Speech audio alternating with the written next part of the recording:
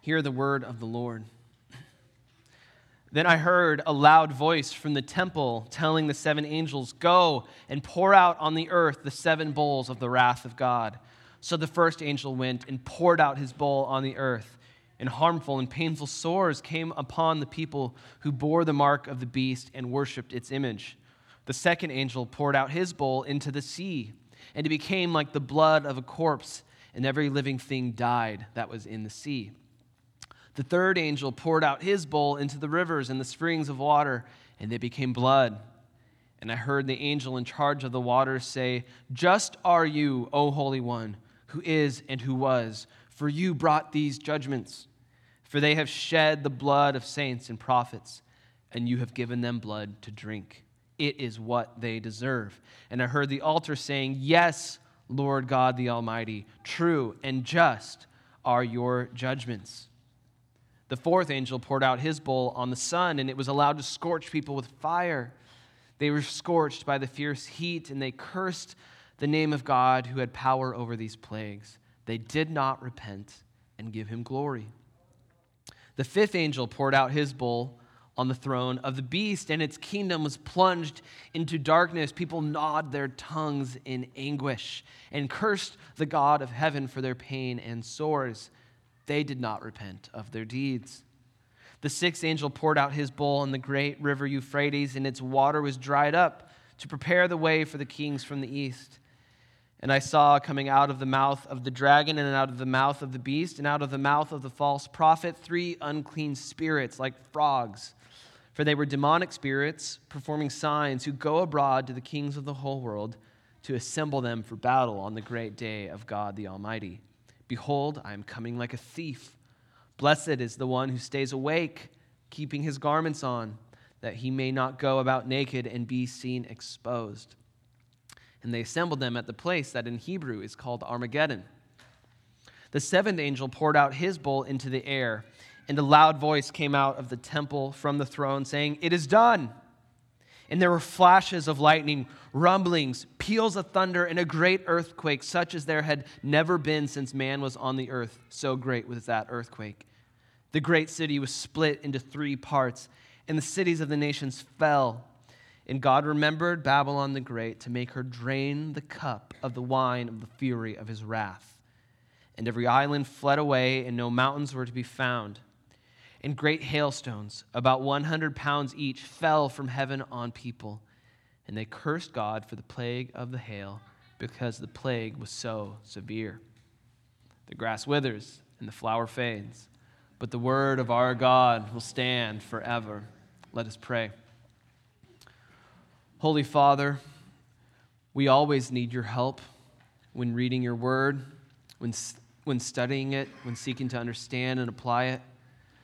And especially so in passages like this that are full of wrath, full of imagery that may confuse us. Would you guide us by your Spirit to see you and your glories and your goodness in this passage, to repent of our evil and give you glory. Do that work in our hearts now, we pray, in the name of Christ. Amen. Amen. Well, there's a song that was somewhat ringing in my ears as I was studying this passage. It's the one song I know by the band REM. It's "The End of the World as We Know It." That would have been a fitting song in the first century as the events that are being described through this imagery were unfolding. It's a good title for Revelation 16. This passage is not about the very end of the world. This is not about some final cataclysmic destruction of earth and everything in it. Rather, it's about a great clearing away, a great disarming of the old world order. It's the end of the world as first century people would have known it. By analogy, you can think about, the White House. And when a new administration comes in, especially if the administration is from the opposite party, what happens? There's a great clearing out. Red purges blue, and blue purges red. You pack up your belongings, you hand in your badge, and someone else is to come in. and take your place. What we have here is a clearing out of the old world for the arrival of the new. The kingdom of the world has become the kingdom of God. And here the old Jerusalem is getting obliterated, that a new Jerusalem might take its place. The Holy One, you see him there in verse 5, is purging his domain of the evil one, sending judgment after judgment, culminating in the seventh and final blow. And the result of that judgment, you see there in verse 19. The great city, that's Jerusalem, is split into three parts, and the cities of the nations fell. This is the fall of the old world and the fall of Jerusalem. This is the great judgment of God on the domain of darkness in the first century, as the kingdom of light is soon to come in to take its place. So that's what we're looking at here. What is the relevance of all this for us today? Well, we need to choose a posture toward the cleansing judge and the kingdom he has established. We need to reckon with this new administration because his judgment is coming for us. And so, what response will we have to the power and the just judgments of God? That's where we're heading. To organize this, our time, let me offer three dimensions of God's cleansing judgment that we see here. Three dimensions of God's judgment. First, it is just. Second, it is thorough. Third, it is exposing. It is just. It is thorough. It is exposing. Let's look at that first one. God's judgment is just. God is just and true to judge the world and punish evil. The basic dynamic of judgment that permeates this whole text is blood for blood. Look at verse 5 with me. What the angel in charge of the water says after plague 3. He says, "Just are you, O Holy One, who is and who was, for you brought these judgments. For they have shed the blood of saints and prophets, and you have given them blood to drink. It is what they deserve." Blood for blood. In a book where we need all the help we can get in identifying what is going on, here are some very helpful words. They, the people who are receiving these judgments, have shed the blood of saints and prophets. And God has given them blood to drink. Blood is in the bowls, and it is the blood of the saints and the prophets, the blood of the martyrs, and it's being poured into the drinking water of the city to turn the water into blood. This is blood for blood. This is God's answer to the cry of the martyrs way back in chapter 6, verse 10, when they said, "O sovereign Lord, holy and true, how long before you will judge and avenge our blood on those who dwell on earth?" His answer has come. It is now. It is in this judgment that he is judging and avenging blood. This isn't random judgment cast out upon the earth for no reason. This is retributive justice. This is, as the angel says, what they deserve. And I wonder how that sits with you. It is what they deserve. Do you bristle at it? I admit that I do. As I read it, it sounds harsh to me. It sounds ungracious. But I have to move past that initial feeling. In fact, I need to lay that response open before God for examination and invite him to judge my thoughts about him. Perhaps you too struggle with feeling that sometimes God's judgments are overly harsh as you read about them in scriptures. And if so, let me offer two truths that I think can help with that. One is this. to remember where your sense of justice comes from. That is, how is it that you even have a category for justice or injustice? Why does anything feel wrong or right to you? The answer is God. You are made in the image of a just God. And because of that, justice, some remaining form of it, is in your heart. You would not even know justice if it weren't for God. And so if something seems unjust to you about what God does or decrees, you can remind yourself of this. Surely the God of justice, who gives me my very sense of justice, sees this situation with more clarity and wisdom than me and will do what is right. The servant is not above his master, so to speak. We are creatures made in the image of the Creator. Our justice is not above his. It is not better than his. It is a shadow of his. And so that is one truth that can help us resolve in our hearts that God is just. Here's a second. God's justice agrees with his holiness. He's called the Holy One here. And he's just in bringing his judgment. When I say his justice agrees with his holiness, what I mean is that the perfection of God, that is his holiness, applies to his justice as well. His judgments, like his character, are perfect and true. The other day, John Mata and Tommy Hanna and I were in the church office, and John told us about this story he'd read in the news about this guy that just got sentenced to 5 years in prison for spraying his girlfriend's name in graffiti on the Coliseum. And two of us in that conversation immediately said, in effect, it is what he deserves. In fact, give him 7. We were, outraged. One of us thought it was overly harsh of a punishment. We all had a sense of justice that a wrong had been committed, but none of us were sure what would actually be a fair punishment. Why? Because we actually don't know truly what is just. Because of sin, our sense of justice is marred. It is blurred.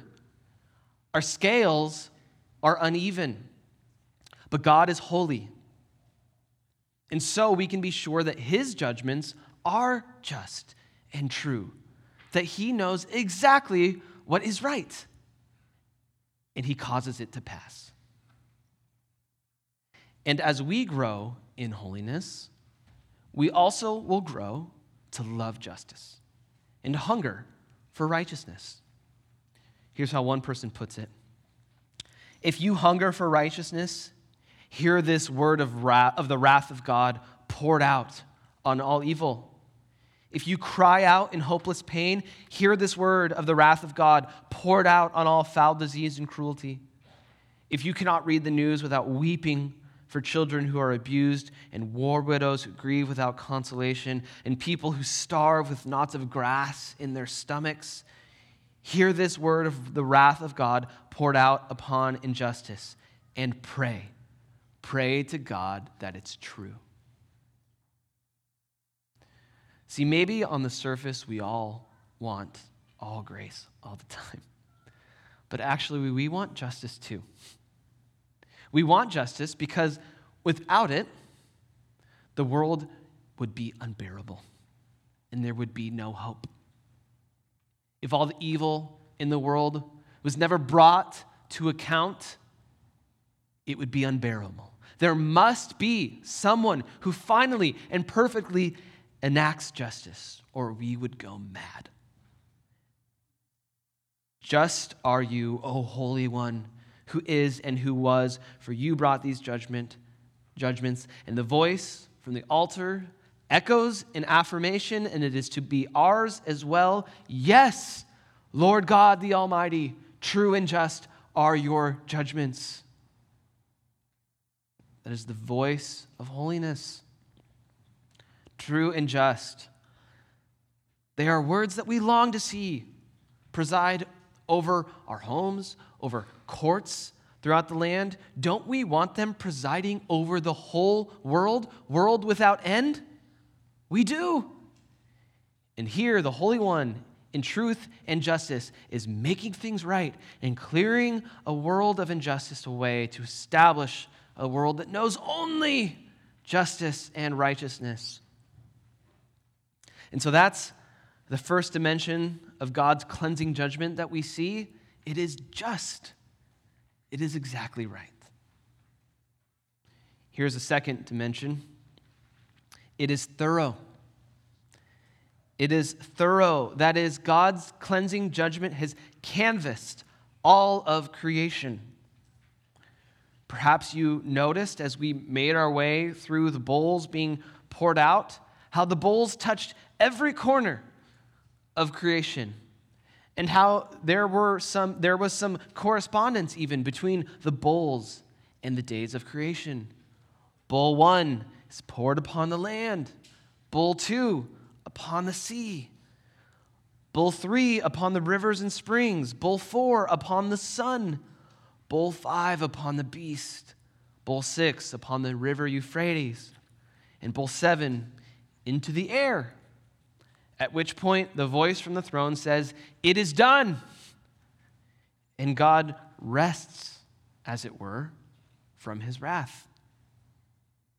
Here God's judgment is rolling out upon the dominion of the prince of the power of the air, the ruler of this world, as the scriptures call him. The old world is being demolished, and every element of creation, land, sea, sky, river, is being sprinkled with cleansing blood, with wrath wine. I remind you that the title of the sermon is Cleansing Judgment. And where am I getting that idea of cleansing? Well, at the end of Revelation 15, here's where it's helpful to have your Bibles, we read this sentence: "The sanctuary was filled with smoke from the glory of God and from his power, and no one could enter the sanctuary until the 7 plagues of the 7 angels were finished." Well, that language there of sanctuary, of smoke, no one being able to enter, that is temple language. In the book of Leviticus, when God lays out how he is to be worshiped in the tabernacle, which is a precursor to the temple, he makes it clear that no one is to enter the most holy place except for the high priest one day a year, on the Day of Atonement, or Yom Kippur. And even then, it's only after a 7-fold sprinkling of blood. Now listen to this from Leviticus 16. Starting at verse 11. "Aaron shall present the bull as a sin offering for himself, and he shall make atonement for himself and for his house. He shall kill the bull as a sin offering for himself. And he shall take a censer full of coals of fire from the altar before the Lord, 2 handfuls of a sweet incense beaten small, and he shall bring it inside the veil and put the incense on the fire before the Lord, that the cloud of incense may cover the mercy seat." We're seeing that echoed at the end of Revelation 15. That it may cover the mercy seat that is over the testimony, so that he does not die. And he shall take some of the blood of the bull and sprinkle it with his finger on the front of the mercy seat and on the east side. And in front of the mercy seat he shall sprinkle some of the blood with his finger 7 times. And again, he does a very similar thing for the sin offering of the people, sprinkling 7 times. Well, what do we have in our passage here? 7 bowls of blood, 7 sprinklings, as it were, over the earth. And so we have this word in Revelation 15 of a sanctuary being barred until the 7 plagues are finished. And we have a 7-fold sprinkling of blood being sprinkled out over all creation. What is happening? The sanctuary that is the earth is being cleansed. It's being purged. It's being prepared for entrance. Peter Lightheart makes this awesome connection. He says this about this passage: "It is Yom Kippur, but an odd one. On the Day of Atonement, the high priest brings blood into the temple of the tabernacle of testimony to cleanse it. Here, 7 priestly angels bring blood out of the heavenly temple to pour it on the land. Ultimately, the blood cleanses. The bowl judgments purge the land, tear down the old city, and make way for the new Jerusalem. Okay, you might feel dizzy from all that. That's okay. Here's the idea. The earth is being cleansed so that it can be a sanctuary for God and his people to dwell together. Out with the old so that the new may come in. What John is seeing here in images is the beginning of the end of the world. The first fruits, as it were, of what the rest of time will be. A renewal of creation, a cosmic cleansing and renovation that readies earth for heaven so that earth and heaven can be one. And that's where creation is going. You know, if you've ever done a renovation project, you know that quite a bit of demolition goes into renovation. Well, so here, this is God, the Holy One, beginning his righteous renovation of the earth, kicking out the evil one who has been squatting in his house, so to speak, and making room instead for his bride. This is a cleansing judgment, and it is thorough, touching every corner of creation. Every nook and cranny of creation will be fit for man and God to dwell together. The cleansing judgment of God. We've seen 2 aspects of this judgment. It is just and it is thorough.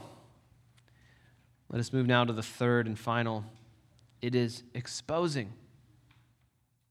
It is exposing. That is, God's cleansing judgment prompts a response in you that reveals your thoughts about God. There's yet one more motif from the Old Testament running through all of this. We've seen creation. We've seen temple. Let us end with Exodus. If you are familiar with the story of God calling Israel out of Egypt through a series of 10 plagues, you probably thought about that story as we were reading this passage. God loosened Pharaoh's grip on Israel through those plagues. And what do we have here? A series of 7 plagues. And some elements of those 10 plagues in Egypt resurfacing here. Painful sores, a bloody river, frogs, hail. If your mind went to Egypt, it was meant to. Each plague in the story of Exodus was meant to show God's power over Pharaoh and over the gods of Egypt.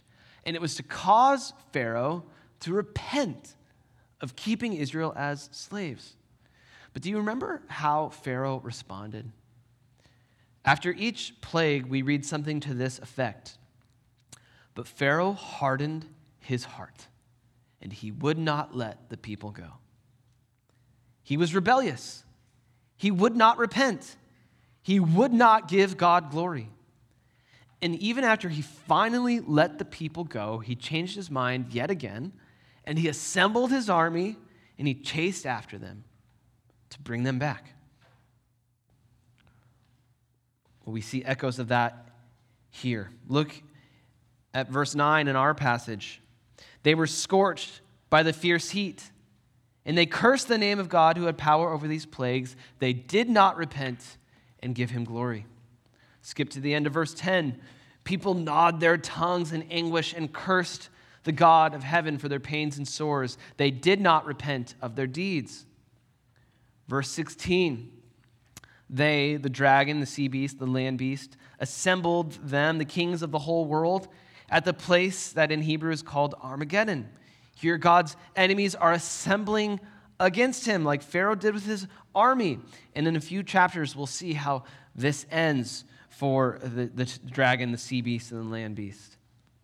One more response to the plagues. Look at the end of verse 21. And they cursed God for the plague of the hail because the plague was so severe. What are these plagues doing? they are revealing two things at once. They are revealing the power of God and the rebellion of the wicked. They are revealing hearts. These plagues are meant to get the attention of the wicked, to show forth to them the power of God, that they would repent, that they would say in their heart and with their mouths, I thought the dragon had power. I was wrong. This is the true God. But instead of repenting, they curse God. Their hearts are hardened. They are obstinate. The plagues are revealing hearts that will not repent. The plagues are exposing. They are exposing. Each of us will give an account to God. So, in conclusion, by the end of this passage, here's what we see. We see a holy God whose judgments are just and true, doling out righteous punishment, provoking either a response of praise, holy God, just and true are your judgments, or a response of cursing. We see a holy God toppling over the world order, working from the edges of creation to the center of the old world, to Jerusalem itself, to show forth this escapable truth: the old administration is falling apart. It's over. It's done. Revelation has been building to this moment, and the word crashes down in thunder and lightning. It is done. And now that it's done, you and I have a decision to make before a decision is made about us. If you are in Christ, if you've put your faith in him, you have made your decision. You have believed in his word that the kingdom of the world is passing and the kingdom of God is at hand and is established and is to never be moved, and you have entered in by the blood of Christ. You have been sprinkled with righteous blood so that your blood will not be required of you. God is righteous and requires blood for blood, but he is merciful too. And he accepts the blood of his own son as your due payment if you have put your faith in him. And so, your decision is this: will you stay awake and stay dressed? Blessed is the one who stays awake, keeping his garments on, that he may not go about naked and be seen exposed. If you are in Christ, you have been given a robe to wear. Don't take it off. Do not forsake the robe of the righteousness of Christ and so be found exposed on the day of judgment. Hold fast to your confession. Stay awake. Stay clothed. Persevere a little while longer. The world around you that seems lasting and strong, it's crumbling. Do not believe otherwise. Keep looking with the spiritual eyes that Revelation is giving you, that it's the end of the world as you know it, and a new one has come. Okay, that's the application for those who are in Christ. If you are not yet in Christ, if you have not put your faith in him, know this, and hear me clearly. You will not escape the righteous cleansing judgment of God. It is just, it is thorough, it is exposing. Do not align yourself with Pharaoh, who hardened his heart. Do not repeat the mistakes that you see named here of those who refuse to repent and give God glory and who instead curse God. Just and true are his judgments, and he will make a judgment concerning you. If you believe in Christ, if you will claim his blood to cleanse you, then you will hear a word of pardon, and it will be just.